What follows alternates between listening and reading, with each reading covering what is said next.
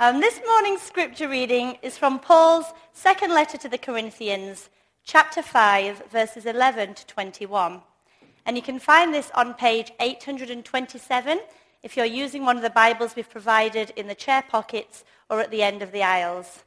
Again, 2 Corinthians, chapter 5, verse 11 to 21.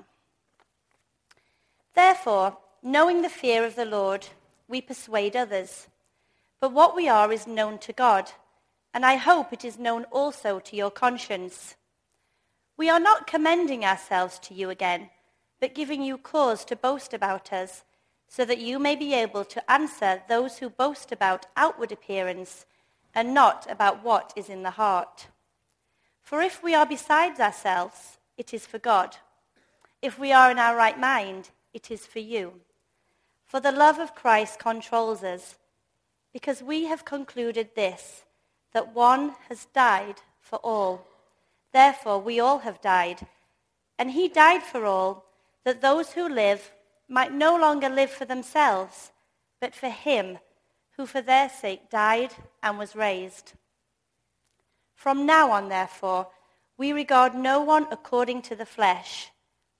Even though we once regarded Christ according to the flesh, we regard him thus no longer.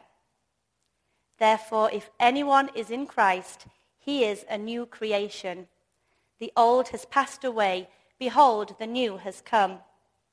All this is from God, who through Christ reconciled us to himself and gave us the ministry of reconciliation. That is, in Christ, God was reconciling the world to himself, not counting their trespasses against them, and entrusting to us the message of reconciliation. Therefore, we are ambassadors for Christ, God making his appeal through us. We implore you, on behalf of Christ, be reconciled to God. For our sake he made him to be sin who knew no sin, so that in him we might become the righteousness of God. This is God's word. So I tried hard to consider what the immediate and majority impression would be reading this particular passage and seeing that title for the sermon up on the screen, sharing good news on napkins, and the one-word impression that came to mind was pressure.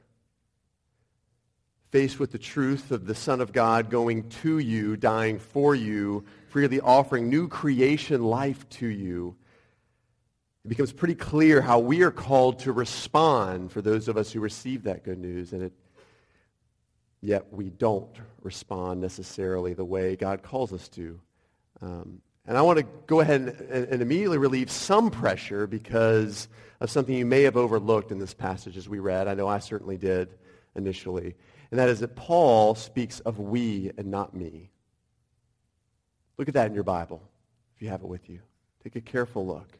20 times in this passage, Paul says we, us, our, versus one time where he says I, me, mine.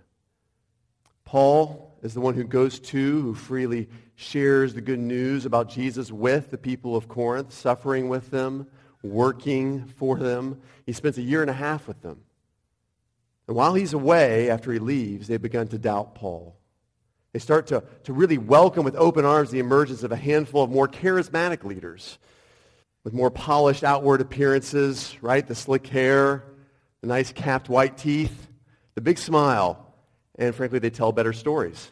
Because pretty clear that they start to gradually stray away from the good news about Jesus for something else. The focus changes. How would you feel if that was you?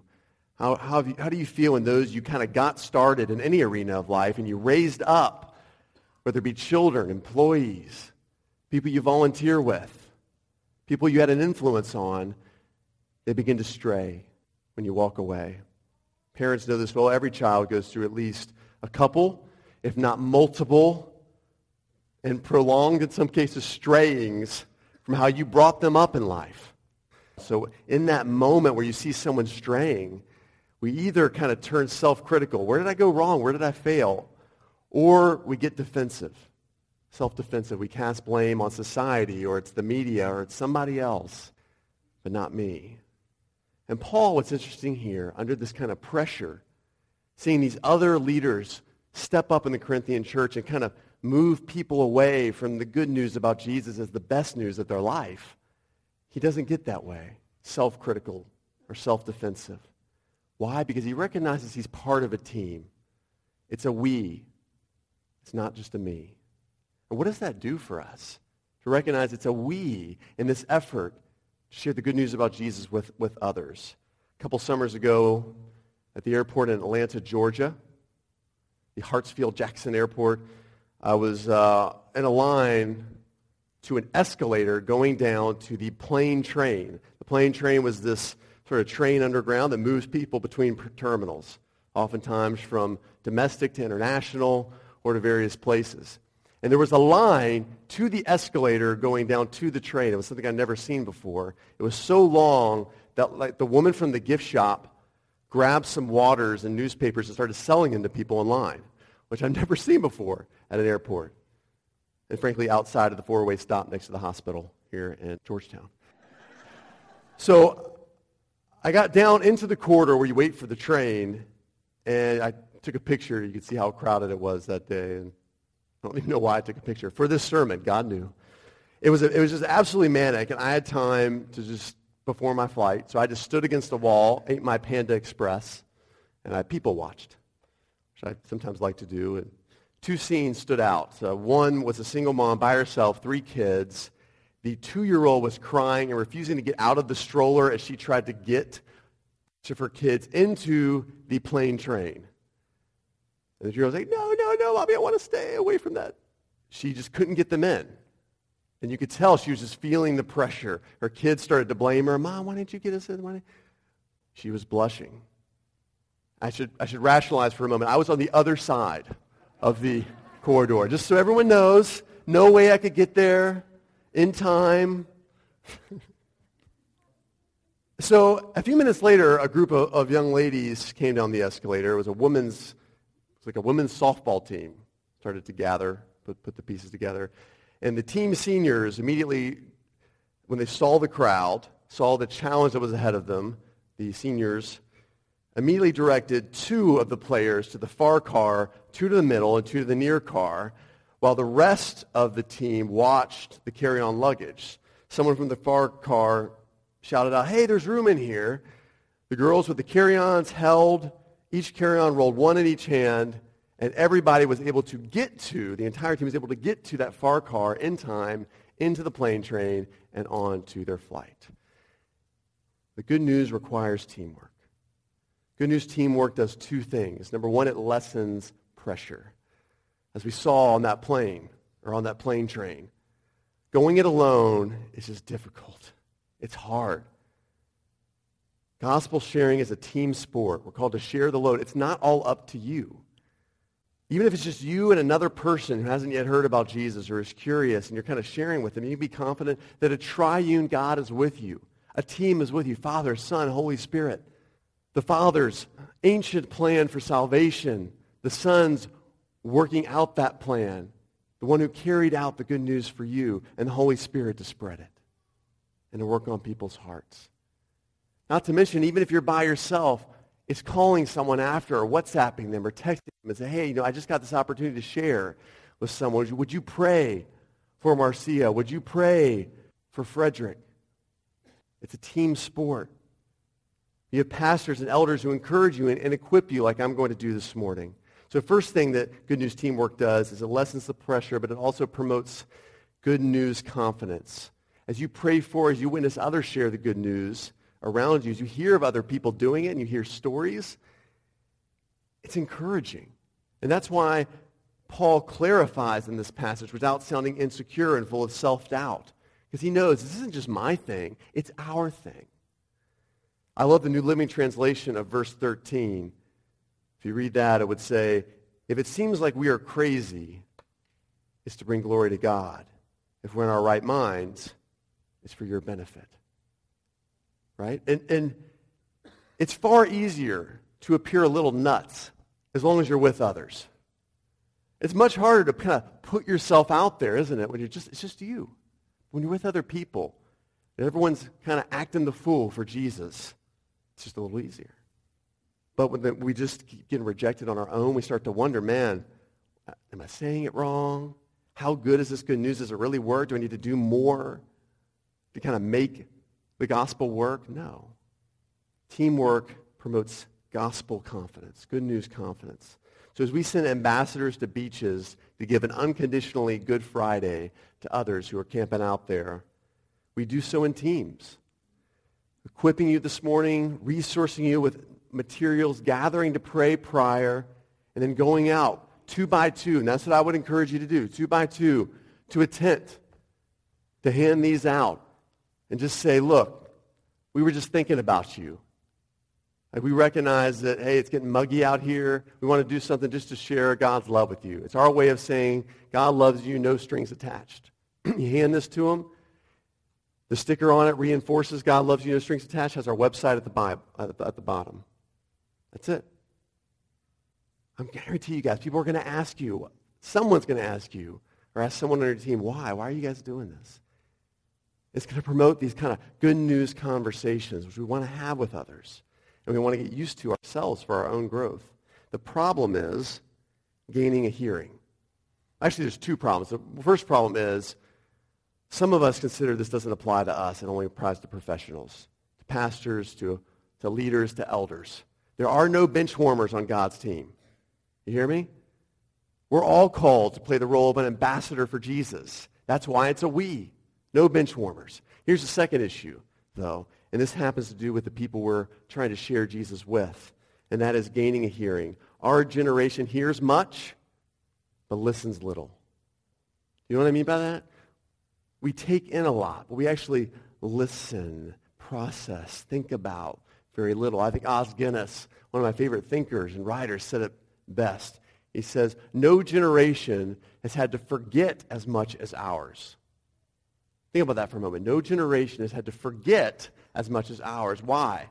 Because we only have so much capacity up here in this noggin. And yet we have so much information, global and local, constantly available at our fingertips. You ever notice one of the problems with information oversaturation is we can't almost afford to fact-check stories. So whether it's a personal story someone tells you or something you hear just anecdotally from others, because there's so much going on in our lives, because we're hearing about so much and so much is coming in here, we can't actually fact-check if it's true. So if we hear about a report on global, local, social information, we almost immediately have to either just believe it or reject it. There's nothing in between.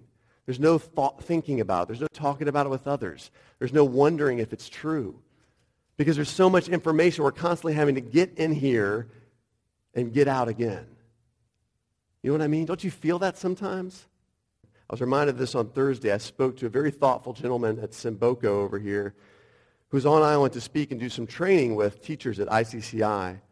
And I went right into what you'll see on your bulletin is step 3, which is share the good news on the napkin. Because we started to talk a little bit. I was like, do you mind if I share something with you? I'm working on a message. He was asking me about my sermon. I told him what I was doing, so I shared it with him.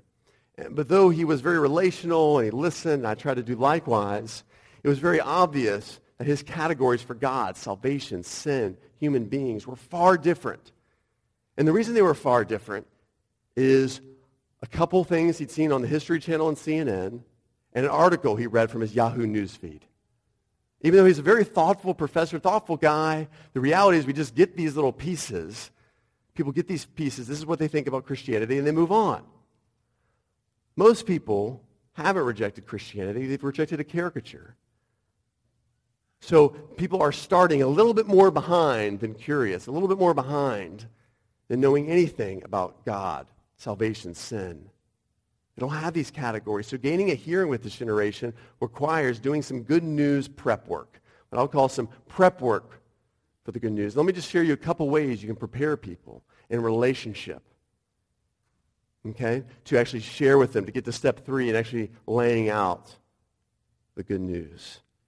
Firstly, the first prep work we all have to do is make sure that the good news stays good for you. This is absolutely crucial because people are going to recognize as you start to talk to them about what you believe, about what you think, if it really grips your heart. They'll notice, they'll see it, they'll hear it in your voice. And if it's not really good to you, You can't fool people with that. If it's not gripping you that day, that week, that month, people are going to see that. Paul explains to the Corinthians that two emotions, he says, grips our hearts as we share the good news about Jesus. Firstly, fear of displeasing a generous Lord. Secondly, the love of Christ. Verse 11, therefore, knowing the fear of the Lord, we persuade others.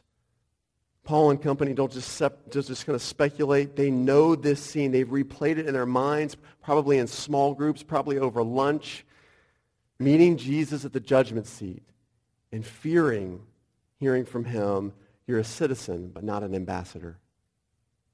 See, if you trust Jesus, you're a citizen of the kingdom.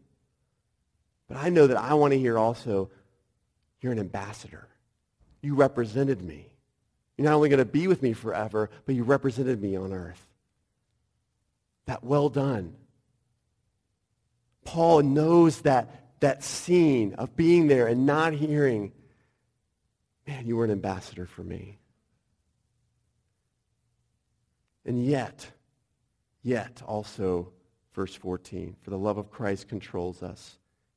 So we've concluded that one has died for all, therefore all died, even though we may have fallen short of being that representative, that ambassador, even though we've shown apathy at times, indifference, that can't change Jesus' love and acceptance towards you.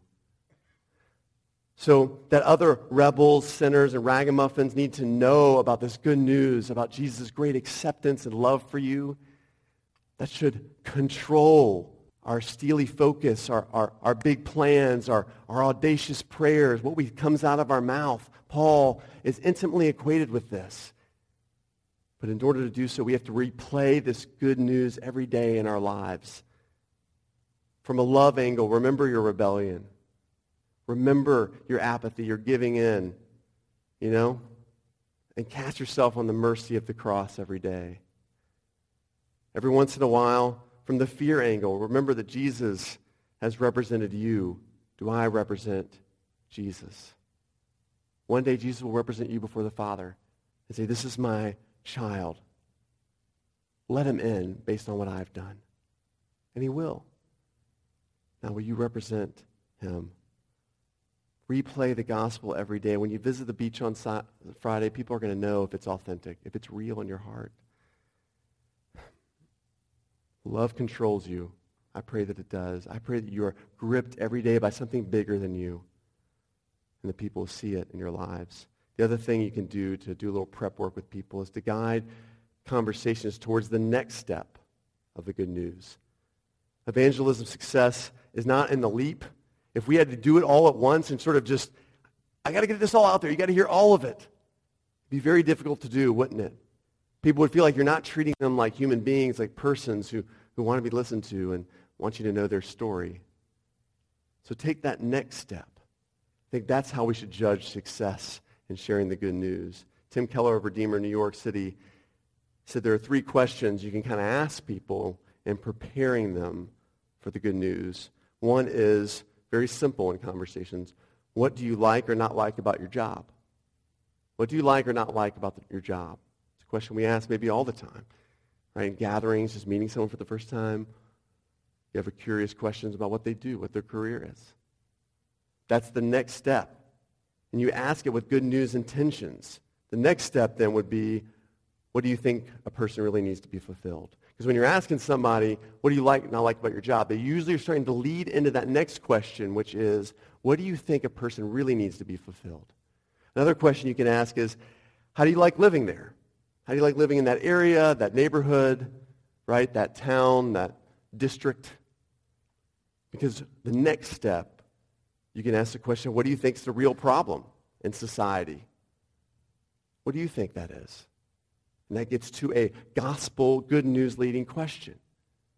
Because we're going to see the real problem is something called sin in individuals' hearts and how that manifests itself in society. Right? And so you start taking another step towards getting to the good news. Another question. Did you hear about this, some moral dilemma? Did you read about this? A good example, the co-pilot that brought down this Lufthansa plane in the French Alps. Right? Did you hear about this? What does that do, first of all? It gets to how do you decide what's right and wrong? What's your basis? So the pilot example is a great one to discuss with people. One, people know about it. They know what's going on.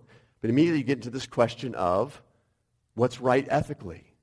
To report can endanger people's lives if they don't get medical attention, or the privacy of a doctor-patient relationship.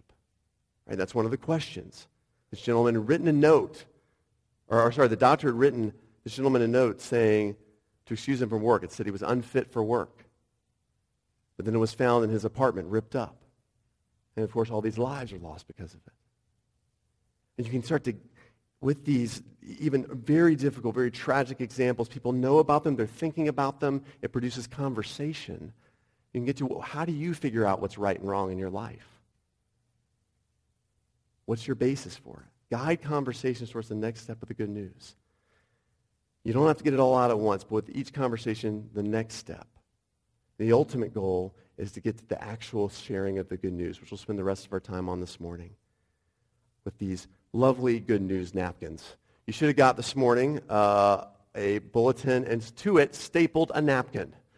You might be wondering, what in the world is this? It's not for your after-sermon scones, all right, or scones, depending on how you pronounce that. It's not because the sermon's going to go long and we're going to have lunch together. None of this kind of thing. I have found that once a person's ready to hear about Jesus, once they've indicated they might even want to start a relationship with Jesus, the next step is to explain to them the good news about Jesus fully. They need to understand it, even if you think, oh yeah, I think they got it.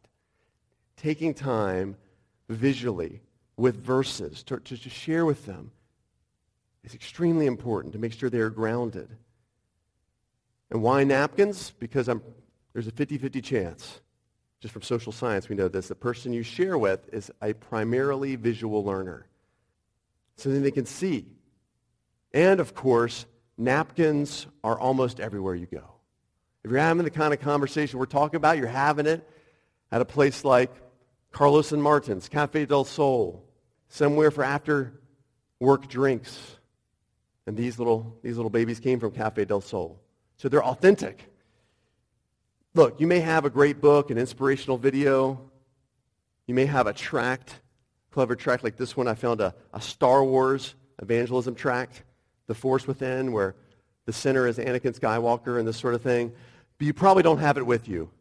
And people might think it's kind of cheesy.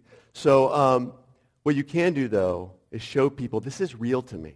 This has gripped my heart, the good news about Jesus, and I want to share it with you. The best way you can do that is not through prefabricated literature, not through a video, not through a song, but showing them yourself, showing them that this is real to me. This encourages me every day of my life. This inspires me. This has saved me. And so you write it out yourself, and that's what we're going to practice this morning. And I want to encourage you to use your napkin and a pen to follow along, okay? If you're able, on your Bible there, take your napkin. You can actually unstaple part of this. You can make it into a larger, look at that, how it folds out. That's very nice. Or you can just use your notes here on the bulletin. But I want you to practice with me sharing the good news about Jesus with others. All right? So that's what we're going to do this morning.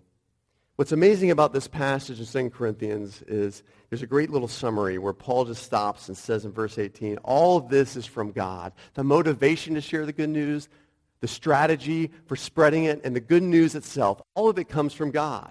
And so when we start to share the good news about Jesus with others, it starts with God. Because the good news about Jesus starts and ends with God. So we want to share it appropriately. Three of the things I like to share about God with people, just right off the bat, is about God's love, God's perfection, and God's justice. God loves you. God is perfect.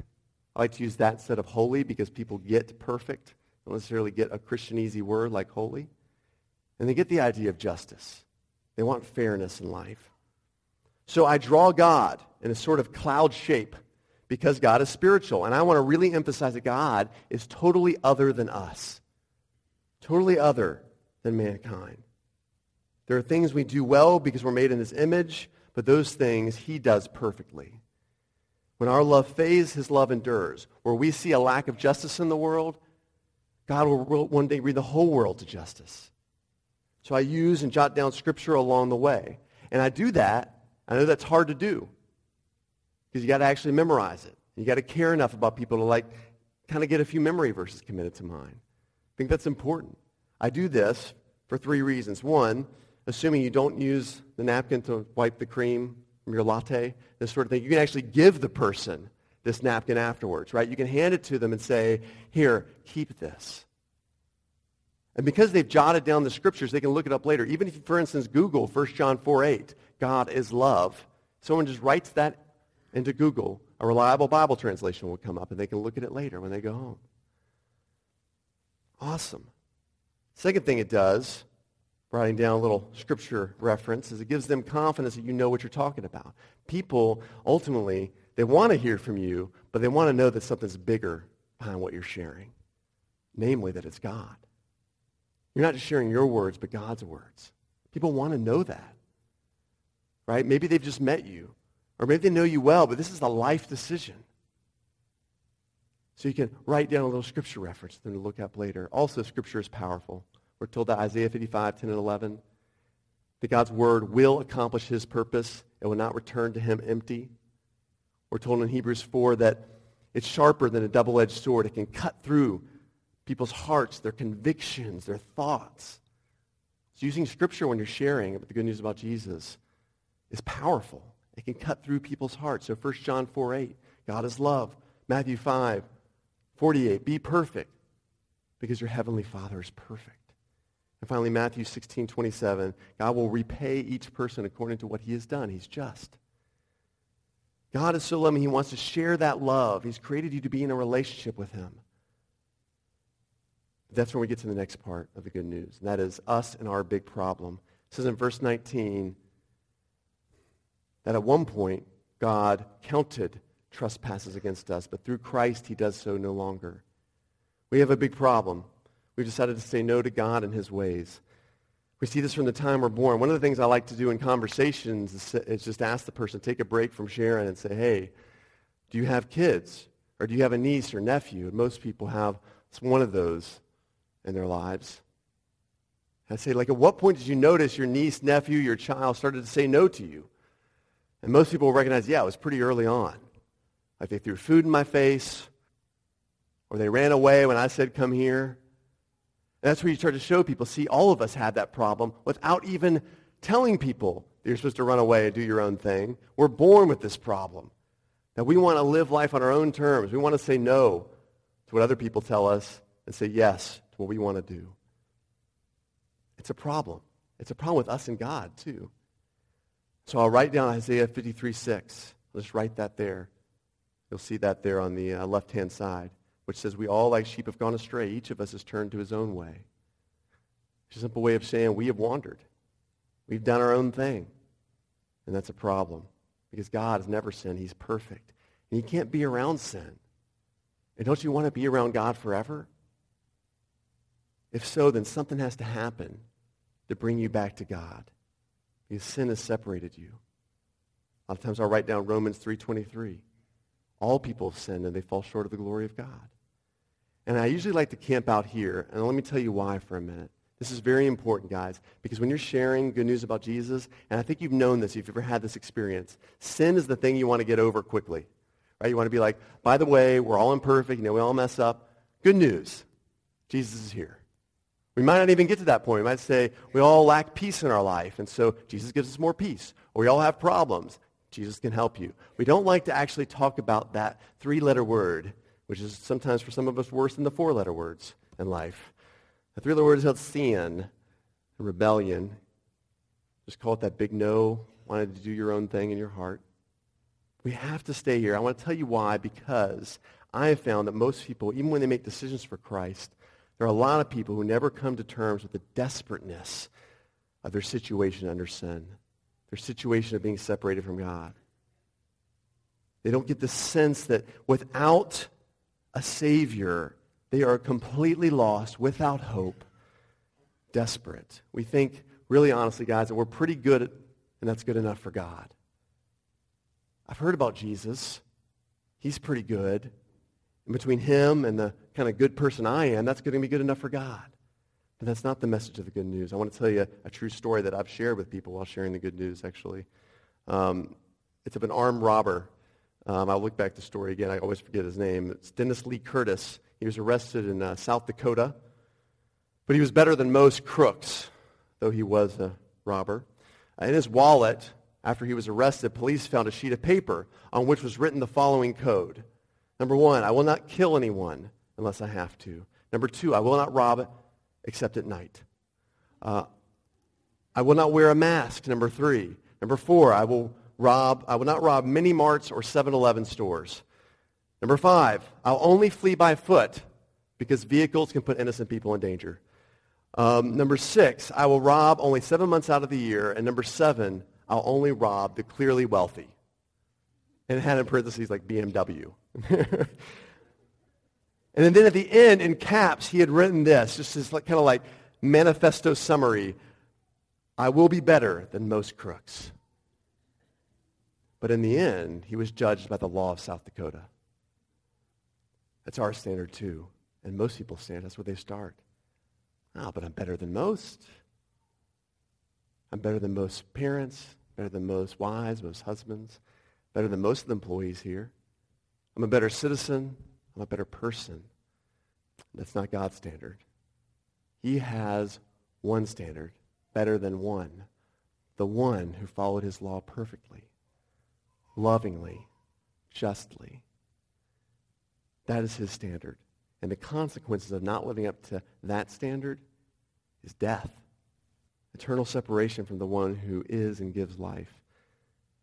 Because God is just, if he didn't punish, he would be less than completely just. So Romans 6:23 reminds us that the wages of sin, the payment out for sin, is death, separation from him. We do all kinds of things to bridge this big chasm between us and God. And I like to draw that chasm up there because it shows how far apart we are from God. People will try to make the leap between where they are and to God by way of religion. Religion is man's attempt to get to God. And so we'll do charity work. We'll try to be as kind as we can to others. Right? We might tithe in church. You might do a number of things to help your neighbor. I'm the friendliest person on my street. God is so perfect, so just, so holy that he cannot be around even a little rebellion. Thankfully, there's a rescue plan. That's the next part. We read that in verse 21, a great summary. For our sake, the Father made him who had no sin to be sin for us. God is love. He loves us, so he had a plan in mind to rescue us. Someone reminded me this week that everything costs something. The same is true of God's rescue plan. He couldn't just forgive us. He is just, so somebody had to pay the debt. Somebody had to pay the price. Someone who is like us and can take our place, but is not guilty. God made him who had no sin to be sin for us. Jesus neither committed sin nor had sin in his nature. He lived out God's law perfectly, but he takes on the guilt, the consequence for sin on our behalf. He absorbs it into himself. And on the cross, he experiences God's just punishment for sin. Total separation from his Father, the first time in all eternity. The Son of God does that for us. What does this accomplish? That's the next part I'll go through with people. What does this rescue plan accomplish? We read that, in the rest of verse 21. We might become right with God, our Creator. One, we get a new relationship. Isn't that great? We get a new relationship, a new start, we get a new person. A new relationship, look, God is the end of the gospel. And when you trust him, you get God forever. He gives you Christ's righteousness. Christ's right record of living, you get. You get his presence. And it's him you were created for. As it says in verse 15, those who live might no longer live for themselves, but for God. As one smart man named Augustine once said, that God made us for himself, and our hearts are restless until we find our rest in him. And we have that in Christ. You get a new start, total, permanent, forever forgiveness. That burden can be cast away. You become a new person. As it says here in 2 Corinthians 5:17, if anyone's in Christ, he's a new creation. The old is absolutely gone. The new has come. A new relationship, a new start, a new person. The only thing that's required to make this good news good for you is trust. You don't have to do anything. You don't have to clean yourself up. You don't have to go to church X number of times and show yourself to be a good person before we're really going to accept you. And Jesus is going to accept you. One thing, trust. And I make something clear to people. One, a personal response is necessary, and that comes in the form of trusting your life to Christ. I write down John 5:24, where Jesus says, whoever hears my word and trusts that him who sent me has eternal life, that person doesn't come into judgment, but is passed from death to life. You see that up there? You cross over. John 5:24, it's such a great visual. If you trust Jesus, that he can give you eternal life through what he's done for you, you cross from death to life. And of course, you cross from death to life. You get to use a pun as well. There's a cross in the middle. Emphasize at the beginning and the end of the presentation, if you remember one thing, remember that there's one thing required for knowing God and being with him forever, and that's trust. And what specifically you're trusting about Jesus? That he is your God and forgives you forever. One of the most surprising things, and I'll conclude with this, that Paul says in this passage, he says, we implore you, look at that in verse 20, we implore you on behalf of Christ, be reconciled to God. Get right with God. And it's surprising because he is sharing this with the church, isn't he? He's sitting there, he is sharing this letter, and it's being read in front of a church like ours. But I thought churches were Christians. The reality is, as it was for Paul, that you might be listening today and you've not trusted your life to Jesus. You've not been reconciled to this perfect but loving Father. Let me implore you, even as I try to represent Jesus and his good news, look, an ambassador does two things: develops relationships and delivers news. He does not draw up new policy. Neither am I making this up, friends. Your situation is desperate. You must make a choice. One day you will present before a perfect judge your own record of right living or Christ. So let me implore you, choose Christ and know God forever. Let's pray. Father, we're so grateful that you have rescued us through Jesus Christ. Thank you for those of us who have trusted you. I pray for my friends here who maybe haven't really trusted you to be their God and to forever forgive them. Please help us know for their sake how desperate our situation is without someone to represent us before a perfect Father, a perfect attorney, a perfect representative to say, I'll take his place or her place. Oh, Jesus, I pray nothing less that people this morning would trust you. And for those of us who do already trust you, you've given us this amazing message. Oh, Father, we want to please you with our lives. We want to be your ambassadors. Help us. We want to share with you this great love, share with others this great love. Please encourage us to do so this Friday and give others a truly good Friday. It's in your name we pray, King Jesus. Amen.